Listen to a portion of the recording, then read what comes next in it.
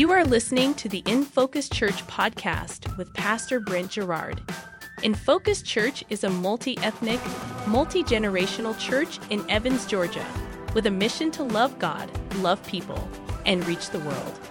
Be sure to like, subscribe, and leave a rating wherever you are listening, and follow us on Instagram, Facebook, and TikTok at In Focus Church. We hope this message encourages you and leaves you feeling challenged to see God's kingdom come on earth as it is in heaven. Imagine this. It's Taco Tuesday. You are utilizing one of God's gracious gifts to this 21st century, the Walmart app, where you are ordering your groceries online. You've got everything you need. I saw some hands raised. Amen. You got your lettuce, your tomato, your cilantro. You got your whatever your choice of meat or beans, if that's your vegetarian or vegan choice. And you've scheduled that app or that delivery, and the bags get dropped off at your door. You bring them inside. You're excited. You're taking everything out. You're putting the cold products into the fridge. And you get to the last bag, and you notice that there's something in there that you did not order.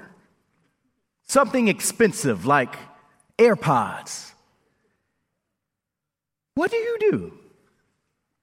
After you double check your receipt and make sure, I don't think I added that on there. No. You're under $50 for this order. Man, do you keep these AirPods? Do you hide it and not tell anyone what happened? Then when someone sees you with AirPods, I didn't know you had AirPods. Yeah, they were a gift from the Lord. Do you justify that Walmart and Apple are multi-billion-dollar corporations, so they're not missing $150? Do you keep them and reason, this wasn't my mistake. That's on them. Whatever employee that was, that's their mistake. It's their problem. Or do you go the honest route and call up Walmart and say, I think you made a mistake, and I'll be in at this time to go ahead and return them to you guys. I won't ask for a show of hands to see what exactly you will do, but I will tell you this. This actually happened to a family within our church within the last couple of weeks, and they chose the latter. They chose to return it, realizing that this was, yes, the honest thing to do. Out of love for the Lord, maybe love for their neighbor, to say, hey, I hope that someone won't get in trouble for this, so let me go ahead and return it and hopefully help them out. Maybe realizing, hey, if the tables were turned and somehow my belongings got put in someone else's bag, then I would want it returned to me. I would want to treat my neighbor the way that I want to be treated. You know, the golden rule that Jesus said. And whatever your immediate thoughts were as I'm giving these options in this scenario, I think it interesting and timely that as we're learning about God's holiness and our call to be set apart to reflect His holiness, as we've just sang a song where we're saying, Lord, I want to be just like you. Maybe you remember the WWJD bracelets that, regardless of how you feel about it, would challenge you to think, well, would Jesus have kept these AirPods?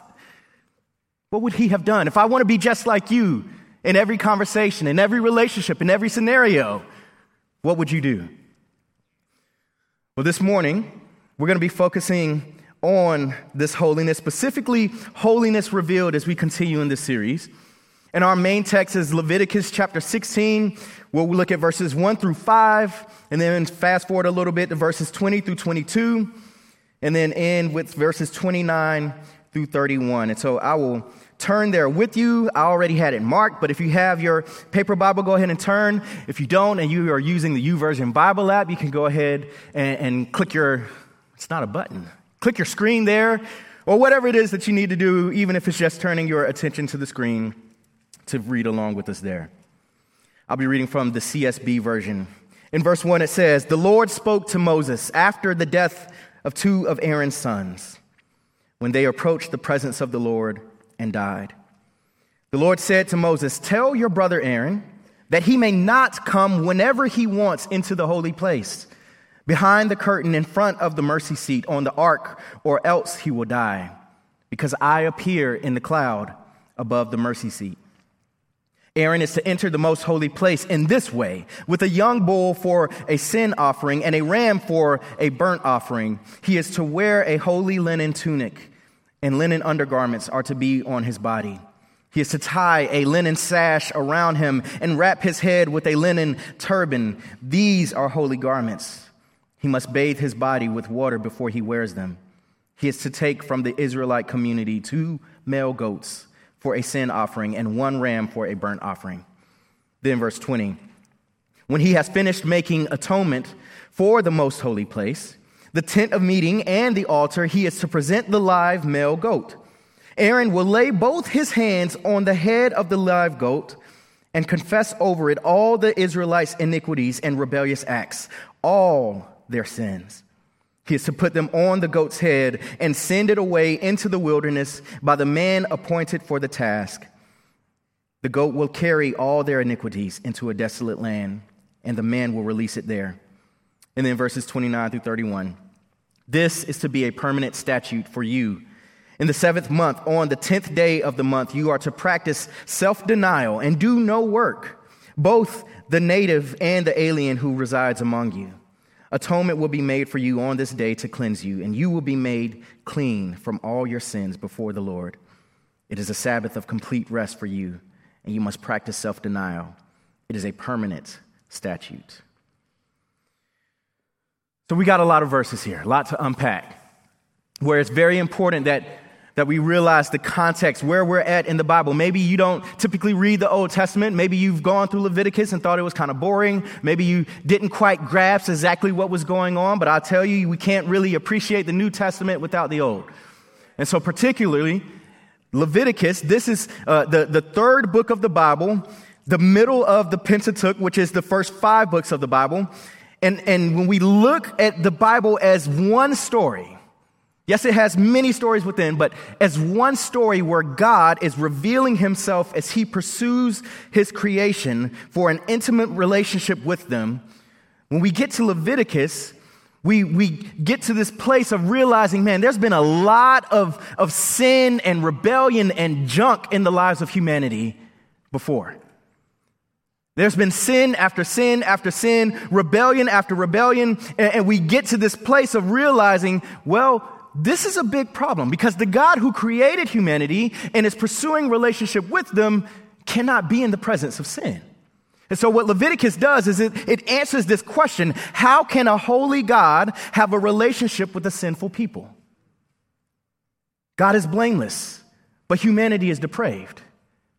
God is pure, but humanity is defiled. And I know that some of these same verbiage and words get thrown in conversation, and the easy temptation is to treat it as abstract thought.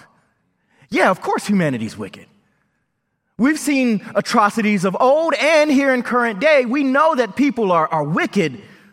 People, as in them, and fail to recognize that we're part of the same wicked humanity. That sure, maybe our sin looks different. Maybe we won't murder, but maybe we lie. Maybe we don't steal, but maybe we cheat. That we are in just the same circumstances of being depraved and defiled, and God saying, I want to have a relationship with you, but you cannot make this happen on your own. Sin is not just the sinful things that we do, but it's the attitude of our hearts, our tendency to think that God is holding out on us, to think that God is withholding his best, that he's lacking in love, or that he just flat out doesn't know what he's doing, that we know what's best for our lives. And this gap between us and God cannot be bridged by any of our efforts. And so it's within this understanding or this context that we get to Leviticus chapter 16, where the first verse starts off with a very, very peculiar setting. It said, the Lord spoke to Moses after the death of 2 of the sons of Aaron. That is very, very, like you could brush past that and move right along to verse 2, but you'll be missing out on the crux of what's going on here. That this follows actually 6 chapters before when Aaron's sons actually died. And we'll turn back there in Leviticus chapter 10, and we'll just read verses 1 through 3. There's plenty more to it, but we'll get the grasp of what we need for this morning in verses 1 through 3. It said, Aaron's sons, Nadab and Abihu, each took his own fire pan, put fire in it, placed incense on it, and presented unauthorized fire before the Lord, which he had not commanded them to do. Then fire came from the Lord and consumed them, and they died before the Lord. And Moses said to Aaron, this is what the Lord has spoken. I will demonstrate my holiness to those who are near me, and I will reveal my glory before all the people. And Aaron remained silent. You have 2 brothers, Aaron's sons, who, mind you, are priests, and they're lifting unauthorized fire to the Lord, which the Lord had not commanded them to do. Now, again, with a small understanding or limited time spent in the Old Testament, you might look at this and say, what's the big deal here? They lifted a fire to the Lord. That sounds like an offering of some sort, right? Like they were trying to worship God. Sure, they did it in a way that God did not tell them to do it, but isn't that a little bit better than them directly disobeying God by doing something that he told them not to do? Like, aren't there levels to this? Shouldn't God be like, maybe not enthusiastically accepting of it, but shouldn't he just say, you tried? At least you're trying to offer some worship to me. I want you to think about what this might look like in our lives. The things that we consider no big deal. The little white lies that we tend to tell. The exaggerations about the fishing trip. The 37-pound bass that you caught. Or when you glorify your high school sports days and say, man, shoot. Look, we don't got any footage of it, but listen, my best game, hey, listen, Wilt had nothing on me, man, 127. Think about that. What about our tendency to cheat and take advantage? Whether it's as teenagers cheating on tests or adults cheating on taxes or this lust that we have where we just say, well, I can look as long as I don't touch. That's no big deal.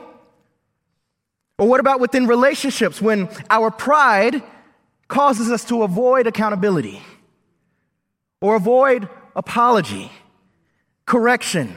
Our tendency to gossip and talk behind someone's back and slander them. We could easily go and say, everybody does it. But at least I'm doing the big things. I'm here at church this morning. Or I'm watching online. I read my Bible every day. I pray. I give. I try to do all of the Christian things. So my list here, whatever you struggle with, that's no big deal. Don't certain sins carry heavier consequences? I shouldn't be stoned for that. Sure, legally. There's a difference between murdering someone and lying, yeah. But how do you actually determine sin that is no big deal versus sin that is a big deal?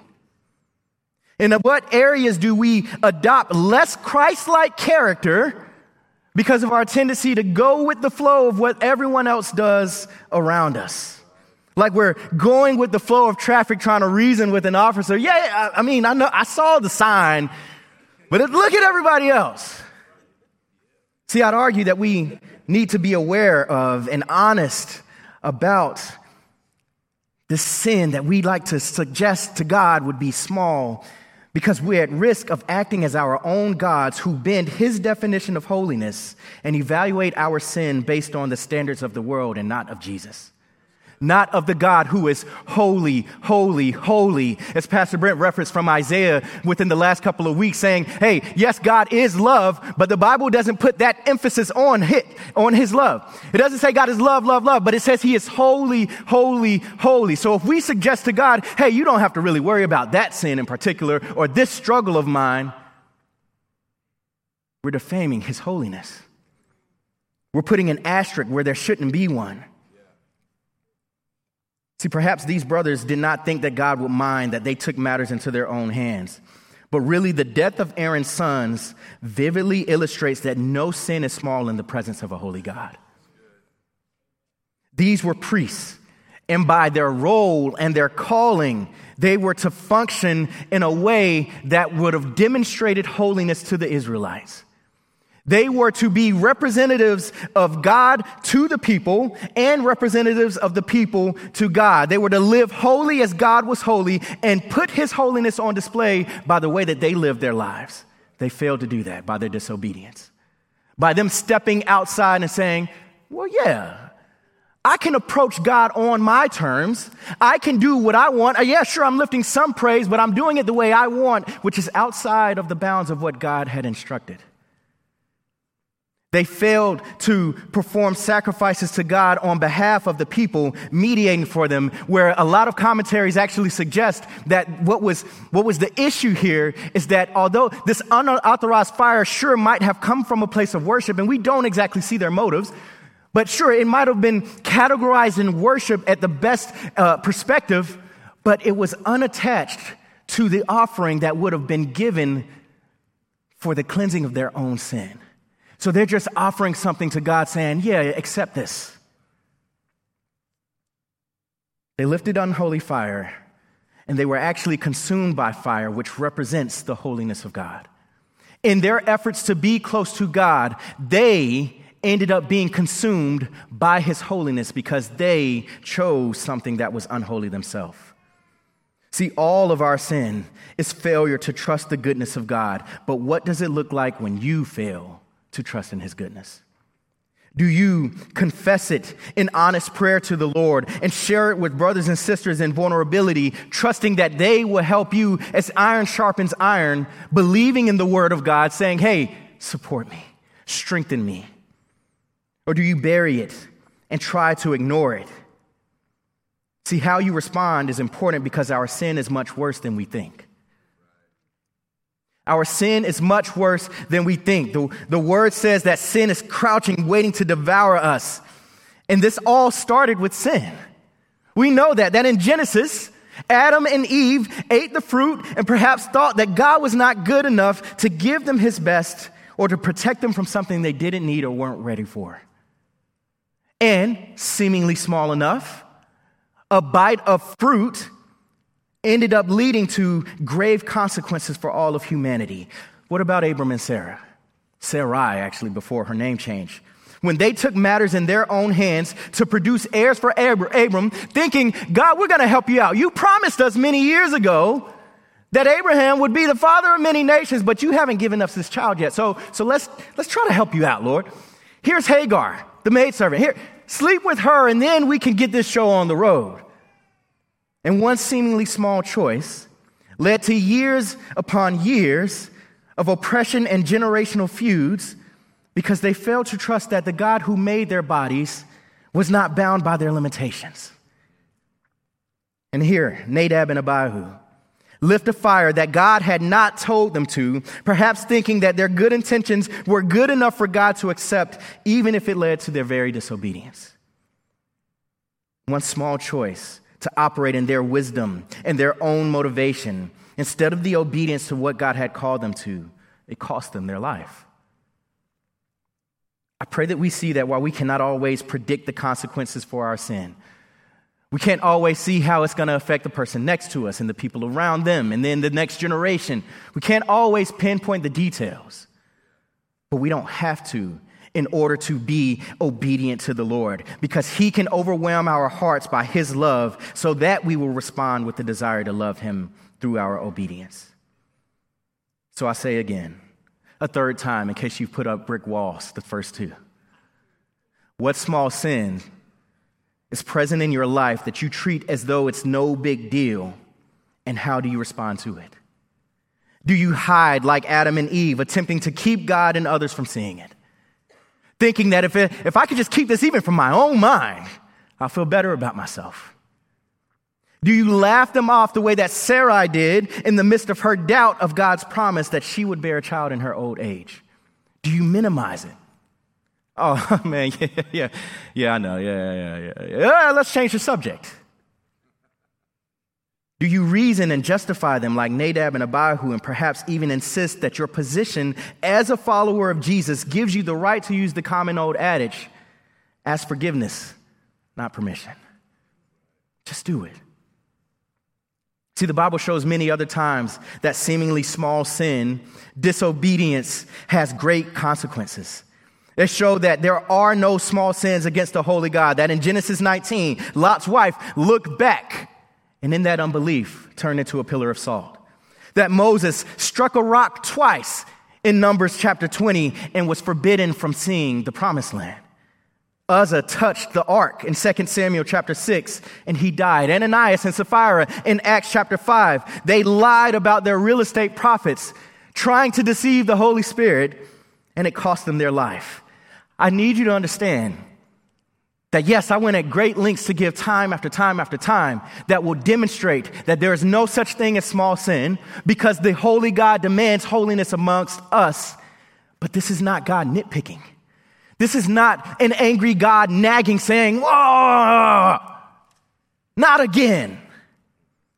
But it is the holy, holy, holy God who is seeking and pursuing an unholy people who continuously fail to grasp the weight of their sin. And that could be you and I, depending on how we respond this morning. See, sin only seems trivial to us when God's holiness seems trite. When God's holiness seems insignificant, boring, unimportant, unmemorable, old, that's when our sin will seem like it's no big deal. The problem is not that big or worthy enough to actually confess to God or to even acknowledge. And maybe that's why the Lord's Prayer calls us to pray in a manner that regularly honors his name as holy. Our Father who art in heaven, hallowed be your name. May we honor your name as holy. May we always remember your holiness, God, that you call us to. May it never be far from our mind and our hearts.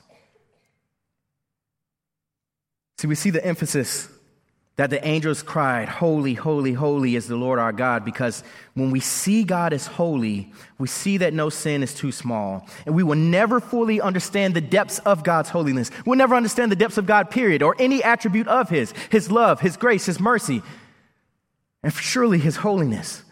But yet the more aware we are of his holiness, as we pick up this word, as we learn more of who he is because he reveals himself in his word, as we get more and more glimpses and greater perspective of his holiness, then what it does to us is it makes us more aware of our own sin. And that might sound like a bad thing. Man, I already feel bad enough about myself as it is. I already struggle with insecurity. Why do I want to be more aware of my sin? Well, I'll tell you, that's one way to look at it. But magnifying the holiness of God only leads to us feeling worse about ourselves when we separate God's holiness from his love and grace. When we look to God and say, "Yeah, you're perfect and I'm not. Oh, woe is me." Forgetting that this perfect God sent his only begotten Son, who lived the perfect life that we could not, died the death that we deserved, but rose again 3 days later, taking our place so that those who put their trust in him are forgiven and cleansed. When we hold this picture of God and bask in it, when we bathe in it, when we fix our eyes on him in this way, we don't feel worse about ourselves. We embrace more of his love that he's already lavished on us. We start to realize that although our sin is much worse than we think, God's grace is much greater than we think. We see this through the way the story continues in Leviticus 16. All this time has just been verse 1, but when we continue on with verse 2, we start to see all that God has done to pursue a sinful people. Verse 2, the Lord said to Moses, "Tell your brother Aaron that he may not come whenever he wants into the holy place, behind the curtain in front of the mercy seat, or on the ark, or else he would die, because I appear in the cloud above the mercy seat." That alone is saying, Aaron, let's make sure that you don't try to approach and pursue me the way that your sons did, on their own terms. Do it the way that I tell you to. Make sure that you are clean, by utilizing the ways by which I've provided to make you clean, and then you can approach me. Verse 3, Aaron, you are to enter the most holy place in this way, with a young bull for a sin offering and a ram for a burnt offering. You are to wear a holy linen tunic and linen undergarments to be on your body, and you are to tie a linen sash around you and wrap your head with a linen turban. And these are holy garments. And you must bathe your body to take from the Israelite, or before you wear them, and you are to take from the Israelite community 2 male goats for a sin offering and 1 ram for a burnt offering. See, the call to holiness and the provision to be made holy didn't just go to Aaron now. It extended because Aaron, yes, his sons were priests, but Aaron was the high priest. And what God provided within Leviticus chapter 16 was means for which all of Israel could be forgiven and made holy. This is known as the Day of Atonement, where God's holiness continues on as he is, yes, putting up tight parameters to Aaron about how to approach him, but providing the means by which he can approach him, providing the means by which the people could put their trust in the Lord and be made holy. And part of this was through the sacrifice of animals, where God could have said, stay away because you're not worthy, and turn his back on us. He actually pursued them and said, here's how. The priests sacrificed 2 goats on the Day of Atonement, and each goat illustrated a different aspect of God's grace. What the high priest Aaron would do was he would choose the first goat and sacrifice it for the sins of the nation. But then the death of this goat was an innocent substitute representing the atoning sacrifice that Christ makes for believers today. This first goat pictures this atonement and the truth that our sins are covered by God. Our sins are covered by God. See, when we try to minimize our sin or ignore it or bury it or try to keep it far from our hearts and mind, that we not be discouraged by just how sinful we are, we're trying to cover our own sin. Much like Adam and Eve with fig leaves saying, okay, let me just try to walk a little straighter and feel a little better about myself. That's what we do. But the believer says, God, I'm going to trust you for this covering. I'm going to trust you to restore our broken relationship. I'm going to trust you to pay for my sins so that they no longer have a claim on me.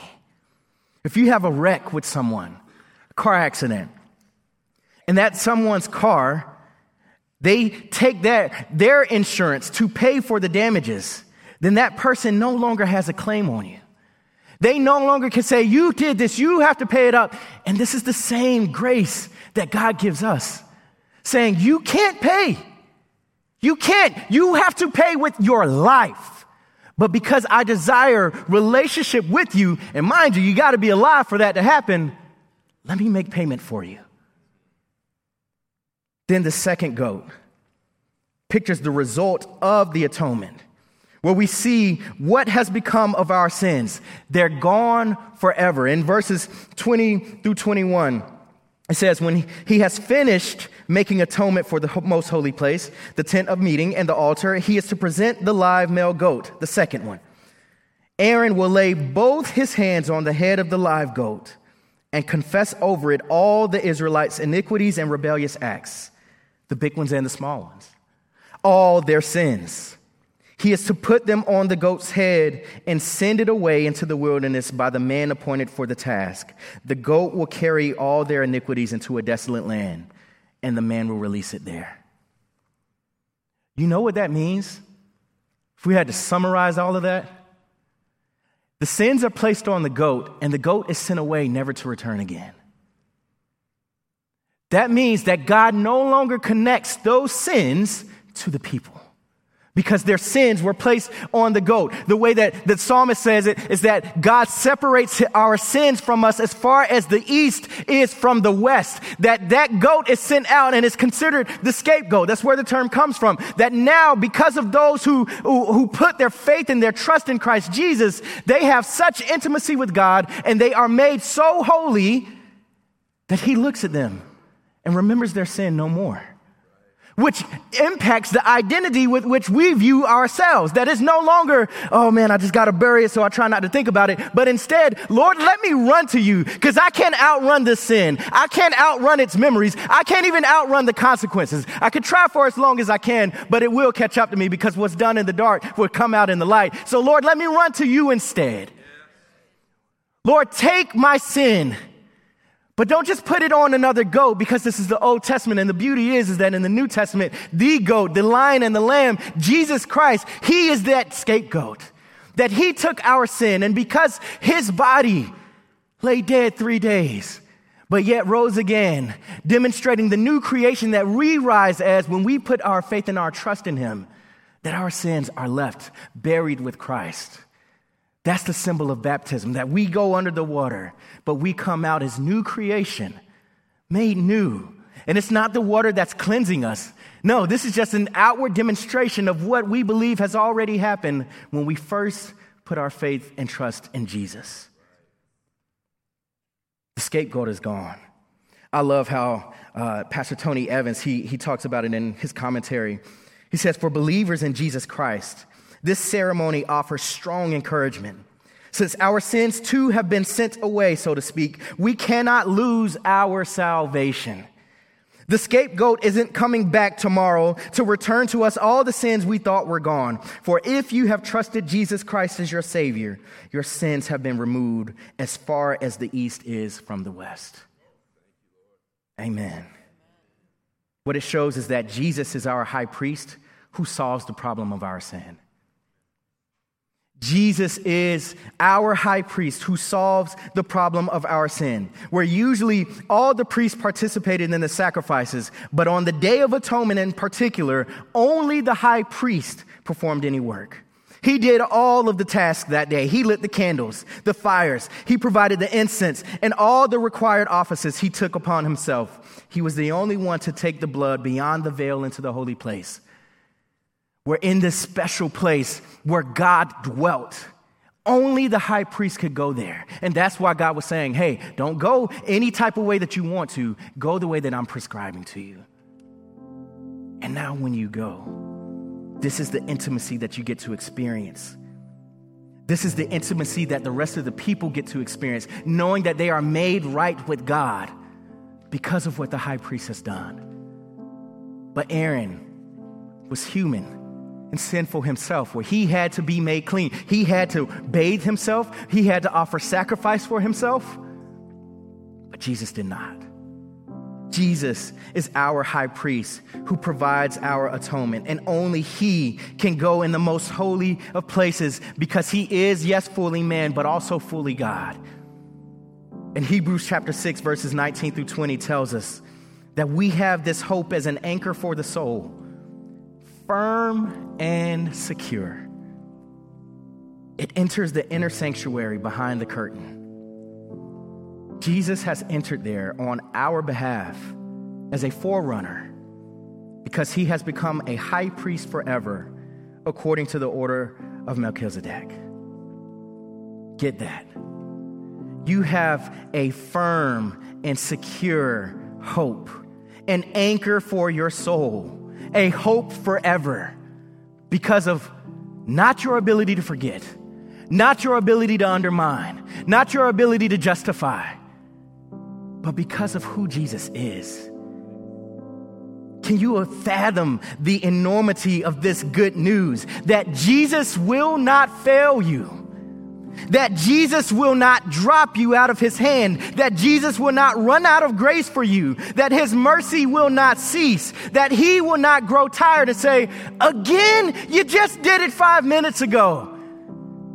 But that every time you run to him in confession and repentance, saying, Jesus, I messed up. I'm so sorry. Lord, forgive me. He's saying, that's what I died for. That's what I died for. He will not grow tired. He will not grow weary. His tender embrace of you remains constant because he said himself in his earthly ministry that if you are weary and tired, come to me, all you who are in need of rest. that he's gentle and lowly. He is ready to embrace you when you are humble enough to not try to hide your sin, but to confess it and put it upon him. See, we tend to picture Jesus the opposite. Well, really, we're making this caricature of Jesus based on our human tendencies. Our tendency to say, what are you doing, stupid? Get it together. And whether we're talking to somebody else or ourselves, we put it on Jesus thinking he's going to respond that way. But he's saying, I'm already victorious. The payment has already been made. The debt has already been settled. I just need you to embrace that truth. I need you to remember correctly that my sacrifice was enough for you. You don't have to add to it. You don't have to try to approach and pursue God according to your own means. Like Nadab and Abihu, you can use what I've prescribed for you. See, God's great holiness includes his great grace towards the humble who confess and repent of their sin. So we are better to run to him with our sin than to do anything else. But in order for us to embrace this, we must receive God's grace by faith. We must receive it by faith. See, God required the Israelites to respond to the events of the Day of Atonement by humbling themselves and doing no work. In the Old Testament, it was the greatest Sabbath where it's saying, hey, do not work. Let the high priest do it for you. And now it says, Jesus has done for you, where now you can enter the greatest rest. You don't have to try to earn your salvation. You don't have to try to earn this forgiveness. Come face to face with the reality that there's nothing that you have done or can do to make you right with God. It was all the work that he has done for us. And we see that through the gospel. In Romans 6:23, for the wages of sin is death, but the gift of God is eternal life in Christ Jesus our Lord. It's a gift. It's not something you earn. His love lavished upon you by his decision, by his grace and mercy. See, our sin separates us from God, but because of Jesus' sacrifice, his conquering of sin and death is to be responded to with faith to receive his righteousness. But when we do, we need also to understand that holy living results from our experience of God's grace. That it all comes back around full circle. That when we perceive rightly the holiness of God, we won't treat our sin as too small or trivial. We'll run to him with it. And as we continue to learn more about God and more of his grace and experience his love and his mercy for us, as we learn his truth, true truth, even learning about how he desires for us to live our lives, then what we do is we respond to it in surrender. We adopt his ways. We cry the song we just sang, Lord, I want to be just like you, so I'm not going to go with the flow of traffic. I'm not going to do what the rest of the world says. I'm not going to treat my white little lies as white little lies. I'm going to pursue truth. I'm going to pursue honesty. I'm going to pursue my relationships according to the ways that Jesus, you handled relationships, forgiving those who have harmed me and wronged me. I'm going to choose to pursue honor and build Christ-like character and let it be shown through the way that I make my choices, what I say, what I do, and the motivations behind it. I'm going to trust you, Lord, that faithful is better. You made my life. You know how best I should live it. See, with a message like this, the only real response that God desires is repentance. That as best and as faithful as we might think we are, we're not perfect. So in a moment like this, we have opportunity to respond in repentance. That some of us might need to repent of this thought that somehow we can squeeze small sins through the crack and avoid God's detection. That maybe you can name some of those in a moment like this and confess them before the Lord. Repent of them. Run to him. Or maybe you don't have a relationship with Jesus at all. Maybe you might have been doing some of the Christian things, but you realize that your sin has not been placed on anyone. You've just been burying it. This is your opportunity to respond, to pray and ask God to make you holy as He is holy, to give you a greater desire to live according to His ways, a greater desire for His word so that you can learn more of who He is and what He wills of you. Respond as you need to in this moment. And join me in prayer. Lord God, we exalt you, Lord. That's the beauty of us singing songs in worship, Lord, that we're not reminding you of who you are, but we are reminding ourselves, God, that you are worthy of all the praise that we have to give, but not just with our lips, but with our lives. So, Lord, we repent. We repent of this thought that there are some things that you just don't care as much about. Some disobedience that's just not as important to you. Lord, you call us to holiness and we want to be like you. Make us that way. That some in this room or some watching online, Lord, they don't have a relationship with you. But with the faith that they have, they can cry out, God, I'm a sinner in need of a Savior. And Jesus, you are He. Save me from my sin. Forgive me and make me new. And God, together we all ask that you will burden us with your holiness. Burden us with the true and right perspective of who you are. Your holiness, yes, but your love as part of it. That we will not walk out of here insecure because of magnification of our sin, but we also won't walk out dull because of the minimization of it. But God, that we will magnify your holiness, your love, your grace, and your mercy as the word fulfilled, Lord Jesus. Be glorified and inhabit our praise. In Jesus' name, amen. Thank you for listening to the In Focus Church podcast with Pastor Brent Gerard. In Focus Church is a multi-ethnic, multi-generational church in Evans, Georgia, with a mission to love God, love people, and reach the world. Be sure to like, subscribe, and leave a rating wherever you are listening, and follow us on Instagram, Facebook, and TikTok at In Focus Church.